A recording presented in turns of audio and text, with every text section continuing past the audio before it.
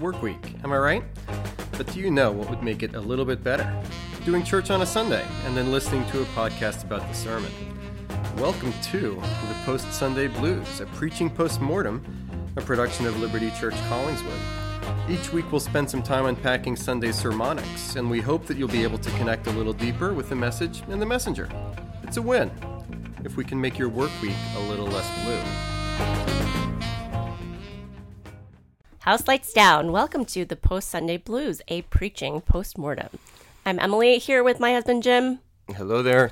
I have a little bit of a cold today, so it's a little more post-mortem-y than usual. Too. Interesting. It's fascinating how that works. Something's going around, as they say. We're back into the school year, back to where colds happen. Although I thought that was over with the preschool colds, but apparently teenagers also spread germs. Yeah. Yep, it's true. Imagining that. Yeah, I thought we'd start by talking a little bit every time about blog posts. You're laughing, but I just think this funny. Yeah, I forgot that we were going to do this, so here we go. I thought it was kind of boring that we used to just talk about the weather because, I mean, what we are old lamer people, art form is that, the weather. So instead I thought we'd talk about something that's way revolutionary, your blog. Does anyone else write blogs? Podcast, going back to blog. For real, who else writes blogs? I mean, people have newsletters of various kinds. I'm just curious. And there is talk of taking my blog and making it into a standalone email newsletter. Or you can make it a vlog, which I think those are still more in right now. Are they really? I don't know. Yeah, I don't really anyway, like video. So in your last blog, you were talking about school lunches and how you made lunch for Josiah and how that's one of the sadnesses as time is moving on. Dropped him off at college a couple weeks ago. I was wondering what you ate for school lunch growing up. Oh, that's a great question. So it did not change. By the middle of middle school, I was locked in throughout the duration of the rest of my middle school and high in your school. blog, you were talking about complaining that everyone else had these standards, which are boring. Right. So but it was your way indeed to have the standard. I'm a regular man. So, well, I guess it's similar. When I have lunch here at home, most days I have the same thing that I've had for 20 years. Can of beans. Black beans, frijoles negros, as they say. But squirt in some hot sauce. Yep. It's delicious every time. Back in middle school and high school, there was a little bit of trial and error. My mom, as you know, was a stay-at-home mom and had primary lunch-making duty. She went through different iterations of trying to save time. The worst one was where she would make 5 sandwiches on a Sunday evening and then freeze them for the week. And so by Wednesday, Thursday, Friday, and it was white bread, those frozen, unfrozen sandwiches were pretty horrible. So that is why I now understand why you are so reluctant to make the kids make their lunch the night before. The natives. It was trauma. It was trauma. From your childhood. I get it now. It all becomes clear. And I've been traumatized by bologna. Those are the two. Yeah, everything has a traumatic backstory nowadays, even my school lunches. But what the school lunches ended up being, and as you know too, I was a star athlete and burning a lot of calories on the sports fields because doing sporty stuff. So 2 turkey sandwiches, not one, and then I would have peanut butter on graham crackers. So it would be 2 large rectangular pieces of graham crackers, each broken in half with butter and Smucker's all-natural peanut butter. So 2 peanut butter sandwiches. Plus 2 turkey sandwiches. And then 2 cookies. The cookies were a wild card. Chips Ahoy were probably my favorite. And then, give an Oreo here and there, and then 2 apples, and that was a lunch for every day for about 6 years. And I had the same plastic bag that I got from the Esplanade Mall in Kenner, Louisiana, some type of clothing store, but it was just the right size and the right texture. It was just a great lunch bag plastic. And it survived for 5.5 of those 6 years. Not a single use bag. Until a teacher, judging that it was trash, threw it away. Shocking. I was very upset. So yeah, that was me. How about you? Well, I will just say that this whole podcast is about your brain. So friends, this was Jim's brain. Picked Jim's brain. And we'll have to get our producer to give like a musical intro and outro to the Jim's brain segment. Now that we've warmed up with memories from the past, we're going to jump in to Calling It Stormy Monday, where we start excavating your sermon from this week. Okay. Calling It Stormy Monday. So this was the second of our return to the book of Genesis for this ministry year. Yes, it was. And we were talking last week in Post Sunday Blues, a preaching postmortem, about how I have a less specific set of topics that I expect to hit as we go through. I am so impressed with your flexibility. the stories from Genesis, starting with chapter 12. And as we hit Genesis 12, 10 to 20, Abram's descent in more ways than one, including geographically to Egypt. This, to me, is proof of concept for Lectio Continua. Go ahead. Lectio Continua just means continuous reading, and it's been used for centuries in the church to talk about consistent reading through sequentially of the scriptures. I knew going into this week that I was going to have to preach on Genesis 12, 10 to 20. But until I started doing commentary work and writing the sermon, I had no idea what direction this story was possibly going to go. Got it. And because you had good Abram last week, you knew that you were about to face bad Abram. Bad Abram. Abram. And where was the sermon going to go when there's Breaking Bad? Yeah. And if there were times during the sermon writing week and a half where I was sitting there saying, I don't really get what's going on in this passage, instead of discarding that thought and trying to press ahead into getting it, that became one of the leitmotifs, the ground motives of the sermon, thinking about when we don't get God. Right. Not getting, okay, I see how this is happening. I'm seeing the workings of your brain. That's why we do. That's why season 3 is, backstage. This is the... with the sermon. The lights are finally starting to arise on your we've brain been doing surgery. It's been the previous seasons too. Right. So you're starting to piece together what is going on with Abram. What's going on in your life as it relates to the sermon. This is the last. It's your question. What was God doing in you as it relates to the sermon? Well, you sound so puzzled. Nothing was going on. With Eric Mitchell being gone for bereavement leave, it was just a pretty packed week. So what was going on? I don't know what was going on. I was pretty scattered, and I hope the sermon came together and came off okay, but there was more sermonic distress than usual when I was trying to fit in sermon writing to a lot of other things going on. That's why it was fun to have such a difficult passage. Sometimes it happens, and that maybe that played in also to me throwing up my hands and saying, I don't really get what's going on here. Okay. That seems like a good frame. Can we jump into Sun Studios? Yes. The area in which we're thinking more about how that sermon got made, now that you have the big picture idea. Yep. Tell us more about this specific passage. The specific passage, Genesis 12, 10 to 20. There's a famine in Haran as Abram and Sarai are moving towards the promised land as God had called them and promised to them. Famine in Haran, adjacent to the promised land. Egypt, I think I mentioned in the sermon, was pretty buffered well against famines because of the Nile River and their irrigation and everything. So the famine forces or compels Abram and Sarai to go down to Egypt so that they can have enough food. And then the story gets pretty weird from there. I also mentioned during the sermon, I think, that the play-by-play of this story is pretty simple, pretty straightforward. Abram, for some reason, we don't know why, that's part of what we don't get, is worried that as he goes down into Egypt as one married to Sarai, he's worried that he'll be killed. And so he tells Sarai, say we're not married, but that you're my sister, so that things will go well with me. And they do, even though he leaves Sarai vulnerable to what we would consider a sexual assault at the hands of Pharaoh. She was probably taken into his harem. Right.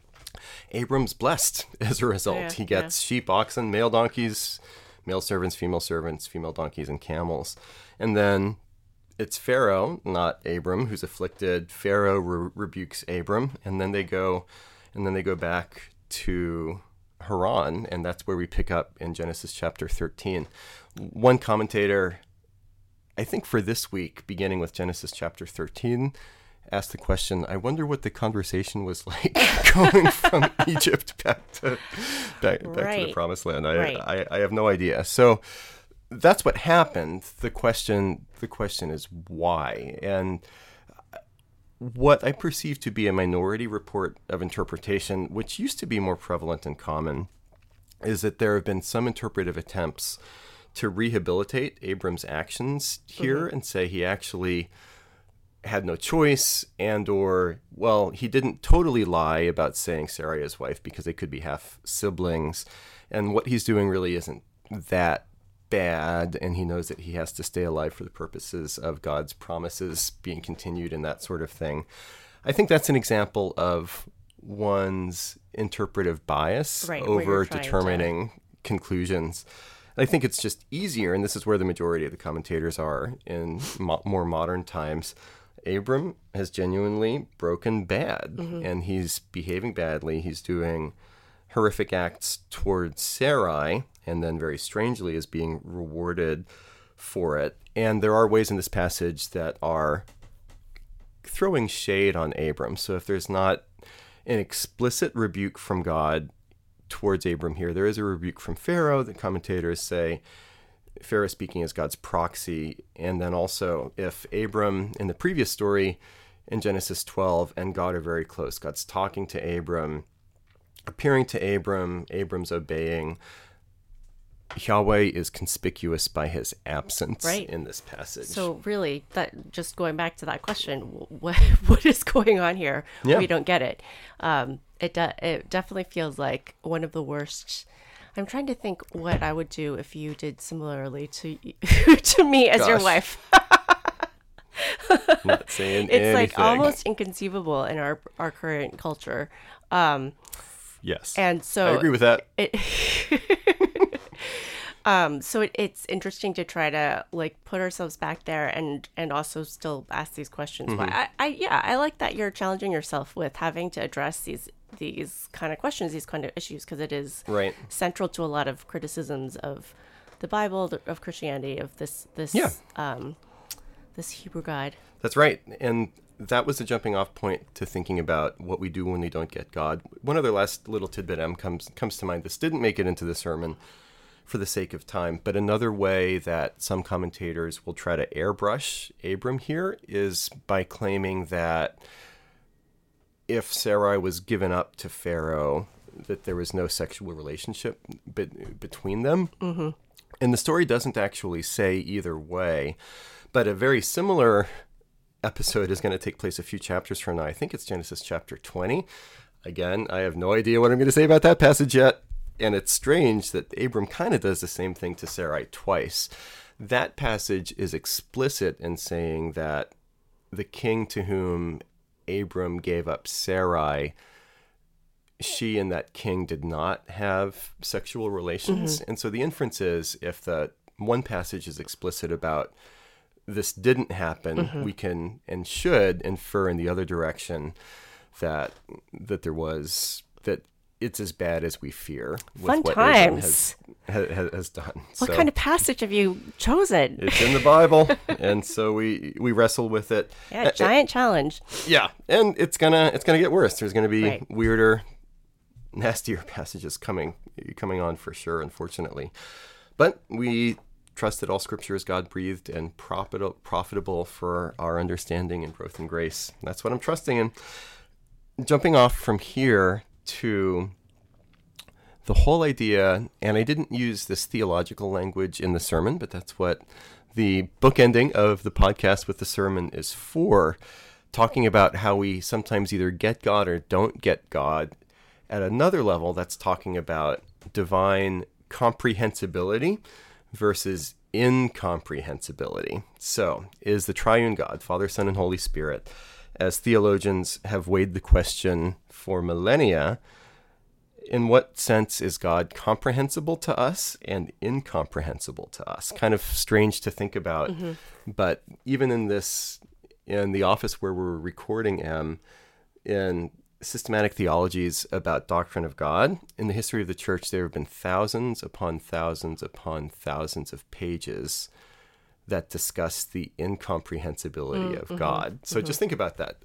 In systematic theologies about God, they'll talk about what the Trinity is. They'll talk about God's power, his omniscience, all these other attributes, his love. But then there's always a chapter on how actually we can't understand God at all. Right. And it's not that we can't completely understand God, but God is so much above us that there has to be we can't understand him completely. So it's Deus Revelatus. That's the comprehensible God, because God has chosen to reveal himself to us in Scripture, in our being made in his image, in the world, and in the Son. So that's the Deus Revelatus versus the Deus Absconditus, the hidden on with God. your... Right. So yes, Deus Revelatus versus the Deus Absconditus, and those two things fit together. And there are some interesting theological tangents in the church, just to mention them briefly. In the Eastern Orthodox Christian tradition, there is a strand of doing theology called negative theology that states that you can only properly talk about God by the language of negation. God is so immense and above who we are that it's presumptuous of us to be able to make positive statements about God. God is this, God is that. So instead of filling in a picture, say you're making a sketch and you're starting, if I'm drawing a picture of you and you have a Batman shirt on, you're looking wonderful as usual. And so I fill in the picture of how you appear.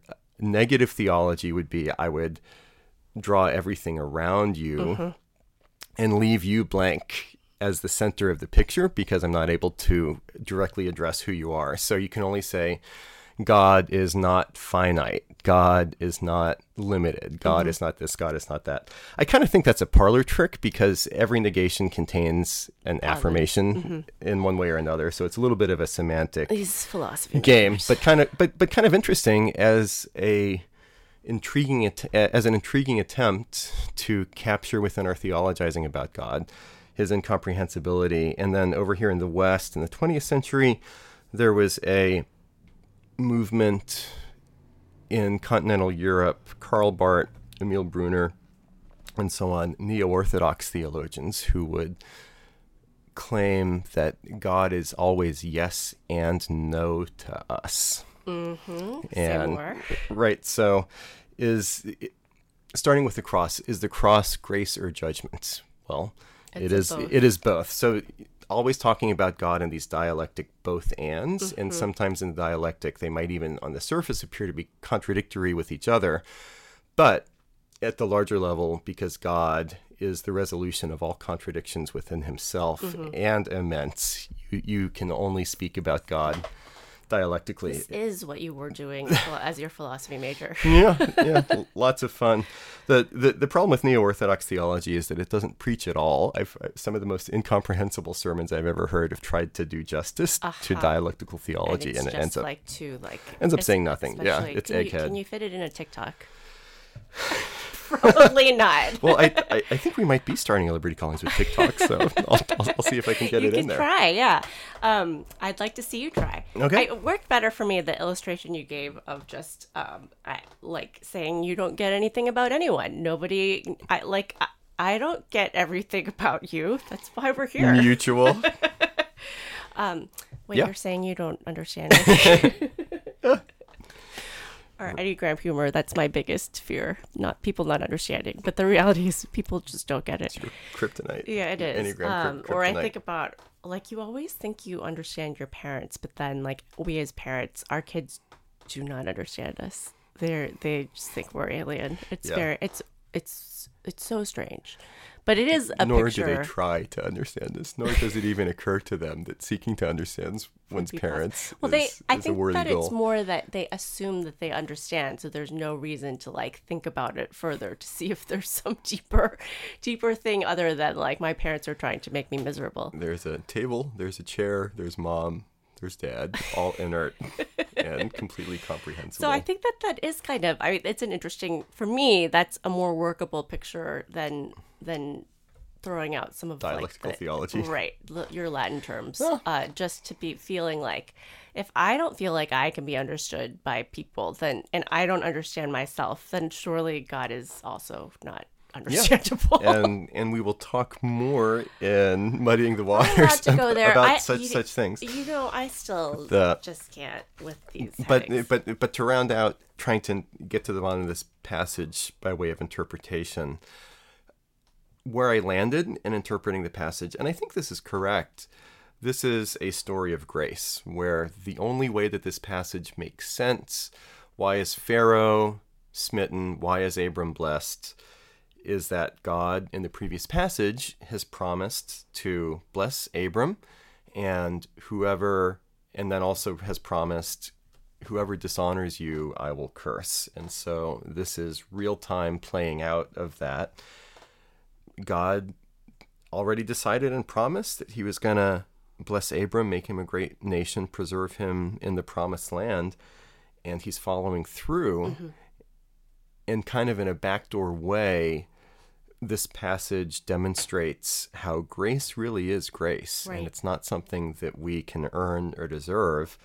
And shockingly so, mm-hmm. where Abram, even breaking bad, is still the recipient of free grace. Because we can think in our own minds that, sure, grace is forgiveness, but we also put in our own 2 cents of worth and value to deserve it.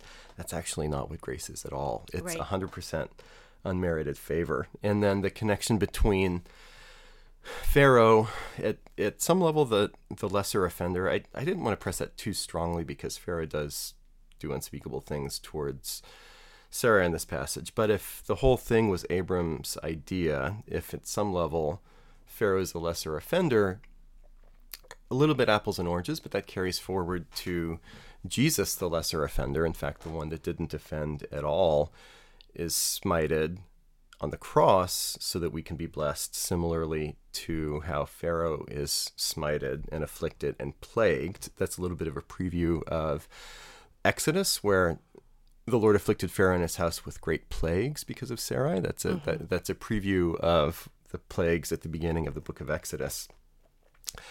Abram blessed, Pharaoh smited, even though Abram didn't deserve it. That's how grace works for us. And for Christian, to say one more time, even people that have a pretty good understanding of grace and who have lived under the grace of Jesus for a long time, we can get in habits of domesticating grace, to put it that way.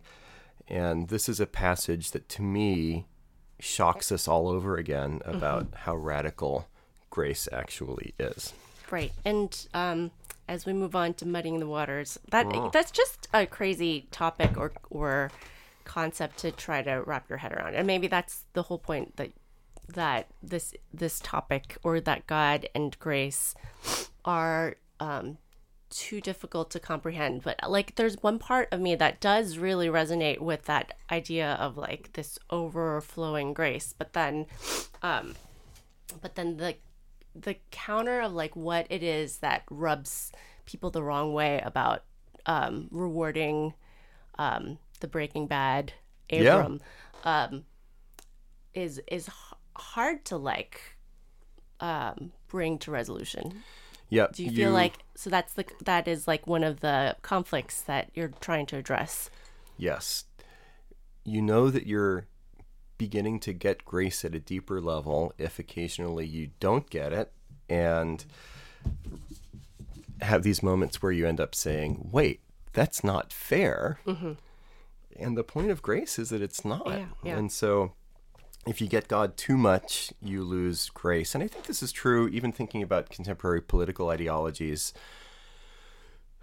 For very different sets of criteria, it's both extreme secular right and extreme secular left that have their own rubrics for the good people should get the good stuff and the bad people should not get good stuff. Mm-hmm. And that's simple justice. The Bible has a ton to say about justice and equity, but then it also has a ton to say about grace being as radical as we both would hope and sometimes would fear, because that means that people that don't deserve it get it. But the good news there again is that we don't deserve it either. So yeah, it was fun to think through a God that's totally comprehensible and makes sense to us. I think for a God that would be more consistently comprehensible, that God would reward good behavior and punish bad behavior a lot more systematically than what we see in the world. Yeah. And then also when it comes to grace, heaven for the good people, hell for the bad people, but grace totally spins the dial on those things. Right. So interesting. So moving, like you have been circling around this a little bit, but what are the specific cultural contexts you're trying to address with this message of grace? Right. So trying to talk about grace, like we've been saying, and then the other part of it is we live, and part of the Represence Initiative is relaunching our church into a post-COVID and post-Christian world. There are plenty of things that people just don't get about God. And instead of going super specific in this sermon about, well, here are the cultural specific hot topics or stretch points that are faith defeaters, I chose instead to talk about it more generally. So every culture around the world and throughout the ages will have those defeater moments when it comes to faith, because we don't get X, we don't get Y, we don't get Z about God. And what I tried to decouple was, well, if there's anything that you don't get about God, therefore you can never or should never actually believe in God if you don't get God completely. And that's what you were saying earlier, about that's just not how we do relationships in general, where there is, and you can even put it, God is sovereign, but under that, to put it a different way, relationships always entail risk, right? And we, in marriages, we what? in deep friendships, we're called to love each other beyond. This has limits, but to allow for those limits, we're consistently in positions where we are called to love each other more than we can trust and verify, right? You saying that you can't trust or verify my love for you? Well, that's why marriage is a covenant, not a contract, as we talk constantly in premarital counseling. Right. So there's nobody else. There are no relationships where we only are willing to be in relationship with somebody if we get and understand them completely. So it's actually a false bar to set when we think about believing in God, to say, I've got to get God 100%, because that's just not how relationships work. And just to verify for our Howlin' Wolves, feel free to write in, postsundayBlues@gmail.com. The theological underpinnings of that, I'm not just making this up, goes back to the Deus absconditus idea. Oh, not another Latin term. The hiddenness of God. Is this podcast about glossary? It's about lexicon.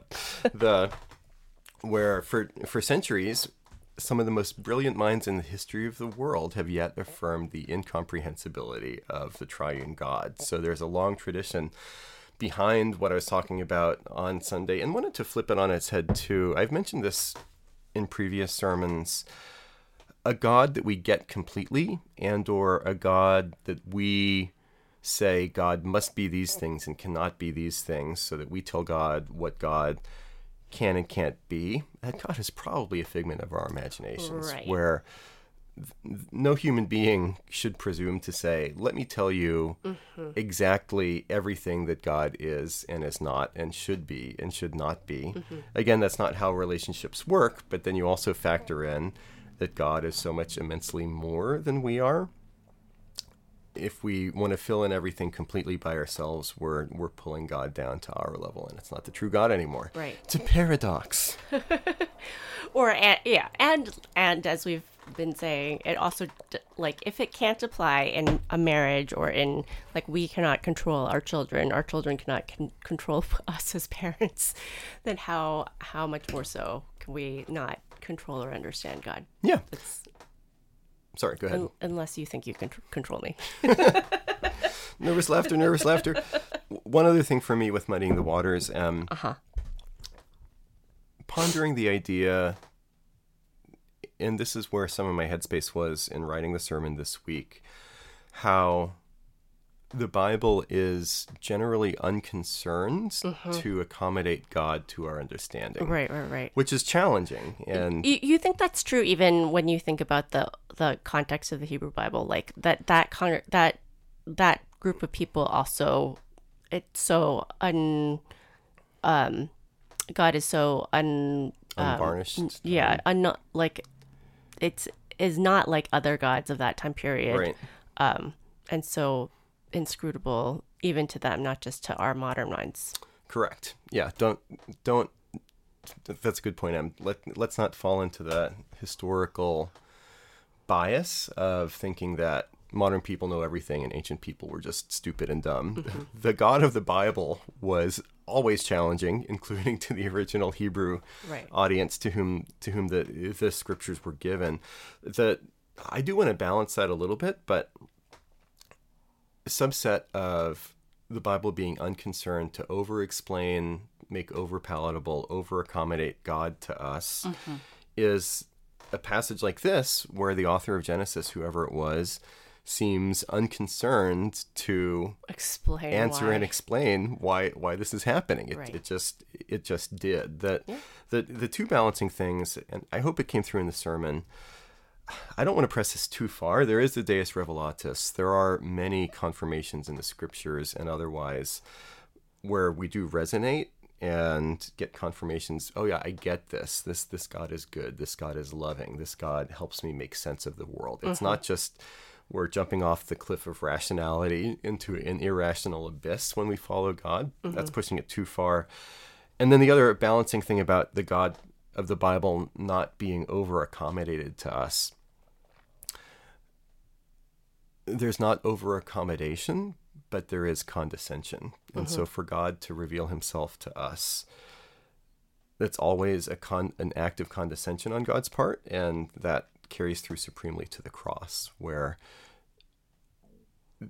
you could say that the cross is a condescension or even an accommodation to us in our sinful, finite, fallen selves. So God just doesn't leave us set up so high above us and not giving us a ladder. But the story of grace is that we don't ascend, but Christ has descended and come to give grace and mercy to us. So we don't great stuff. have to pull ourselves up to God's level. God comes down to ours.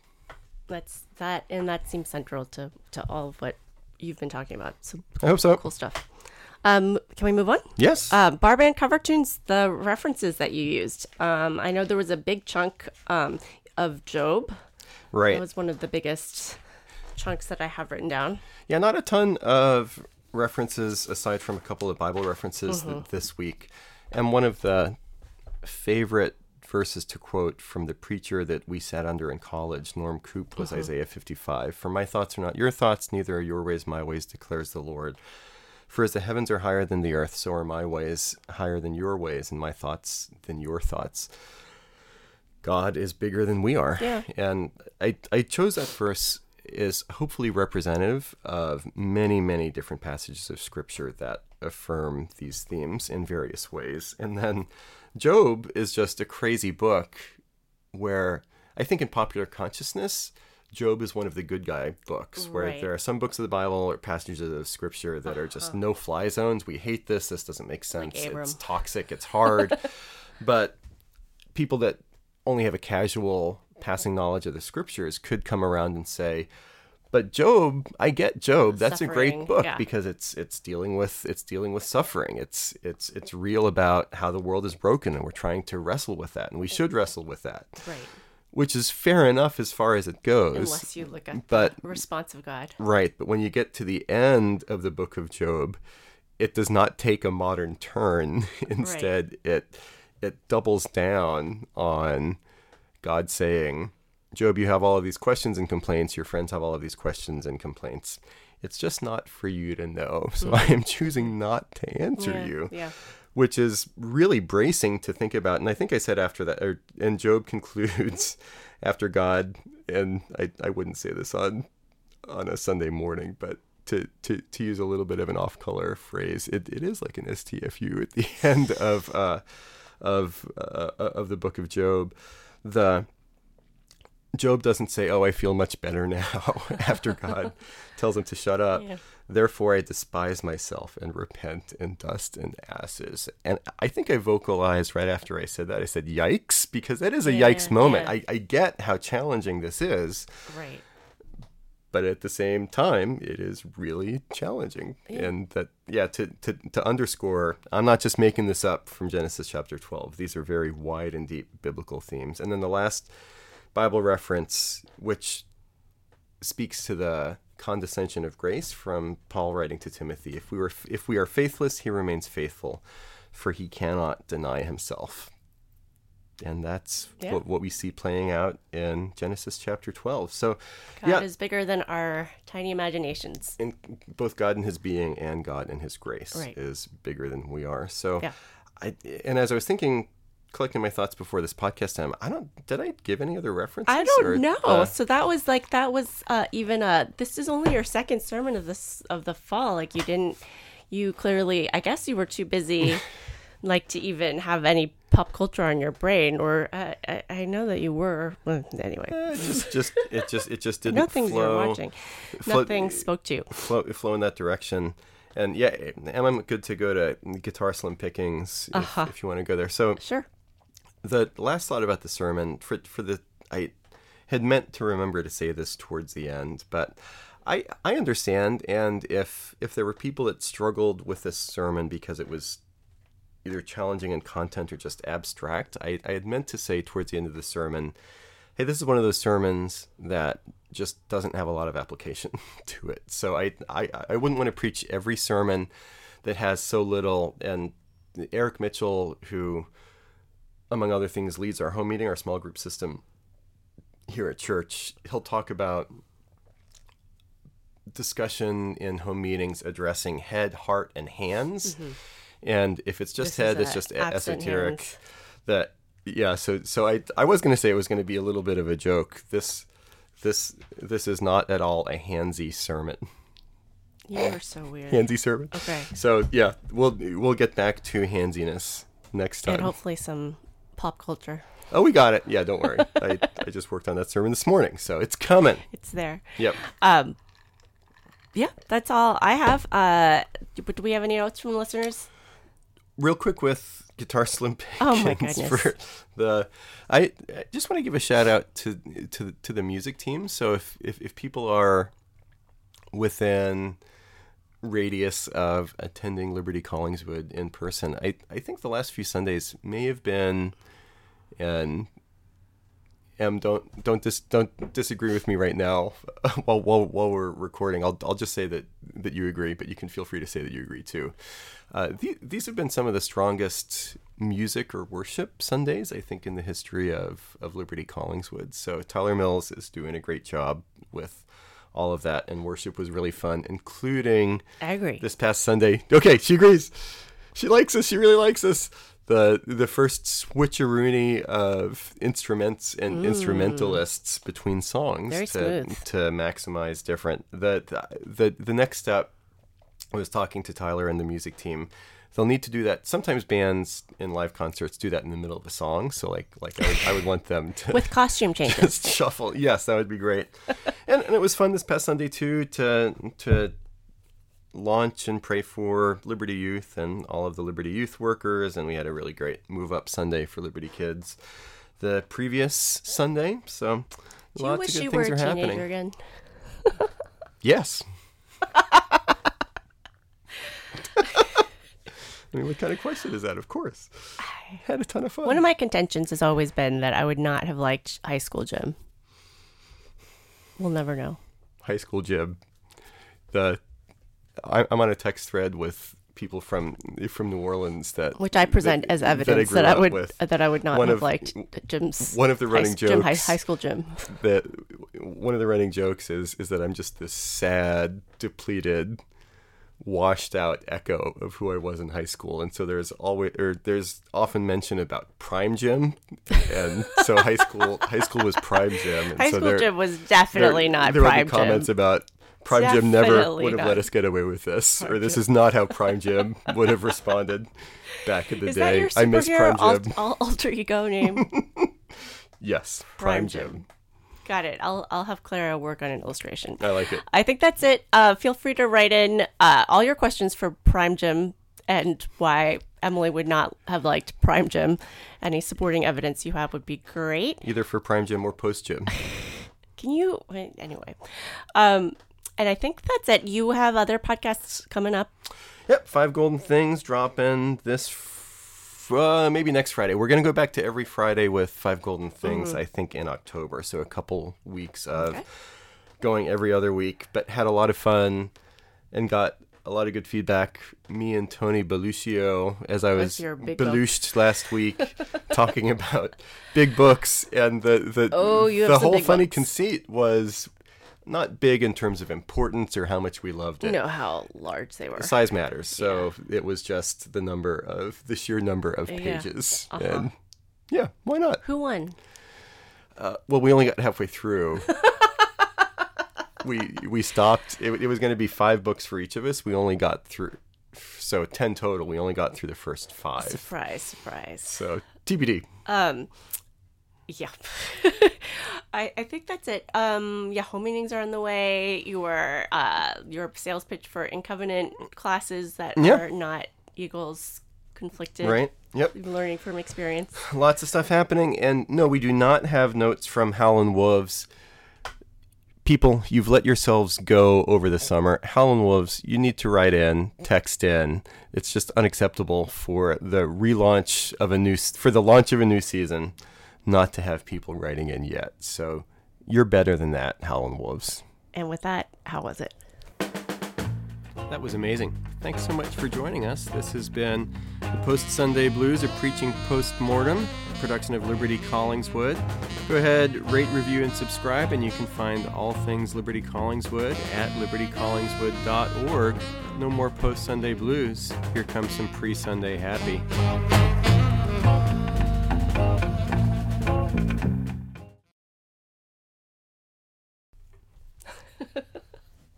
What? Your hair is just funny today. Always. Okay.